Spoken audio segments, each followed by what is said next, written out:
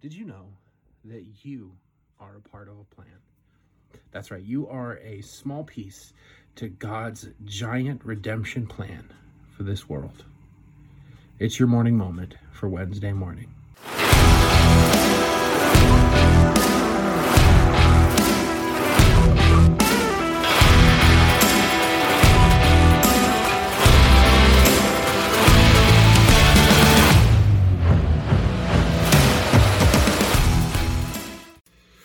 Good morning, everybody. I am Jake with Mission 4110, and this is your morning moment for Wednesday morning. Now, we are winding down to the end of the Advent season. Christmas is literally just 2 days away, and I am so excited. I know that this year's Christmas, well, this one's going to be different.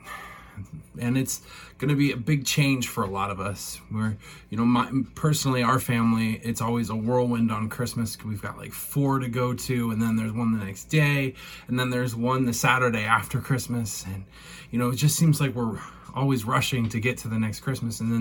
But this year, we're just able to kind of take it easy, relax. And as much as we are going to miss all of our family, our loved ones, we know that it's probably for the better, but it's Christmas time anyways. It's coming regardless, and it's such a beautiful time of the year. We've been focusing this whole Advent season on the birth of Jesus Christ and looking at it through the eyes of some of the people involved in the story and looking at how their lives relate to our lives. And we said on Sunday that we are all on this giant journey, and that no matter how hard we plan, well, it's God's plan and not ours in the end. And as much as we don't like it, or as much as we don't feel like it, well, ultimately God's plan is always going to be the best plan. And as much as I would love to read a scripture for you this morning, like I do every morning, well, I think it's just fitting to kind of talk about God's ultimate plan. And to do that, it would take forever, because the ultimate plan is right here in this book, the Bible. It starts with Genesis, where God creates the earth, the heavens and the earth, and he creates man to enjoy his creation with him. And unfortunately, we all know what happened. Sin got in the way, and we were doomed to be separated from God. And what follows is just a beautiful story of God's plan to redeem the world. And on Friday, I said Friday, we're going to be doing a whole message looking at that plan. But today I thought we would just look at some of the background of it. We have the Old Testament, we have the New Testament. Now, the Old Testament all points to Jesus, and the New Testament focuses on Jesus. The whole Bible, from Genesis to Revelation, is God's plan for his son, Jesus Christ. And it's a very beautiful story. I know that the Bible is read and it's scrutinized, and it's, people are pulling things out and they're using things for their own lives to say things are bad and to say that things are good. But the fact of the matter is that the Bible is God's redemption story for the world, one that we are still in, and it's a very beautiful story. And just think about this for a minute, that you are a small, tiny piece to the story of the Bible, because the Bible doesn't end until Revelation, the things that are yet to come. And you're playing a piece of it. You're a part of the history of God's redemption plan for the world. How awesome is that?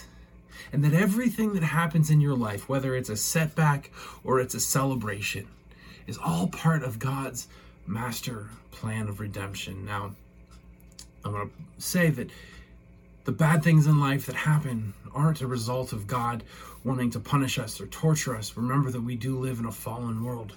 It's the whole reason behind God's redemption plan. But God uses those things.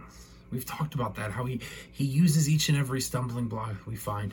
He uses the situations, no matter how horrific they are, and to ultimately make us stronger people, make us better people. And I know that you're probably thinking, well, what about this person I know that died tragically and left behind a whole bunch of people? And what about, the people that are abused and the people that are hurting?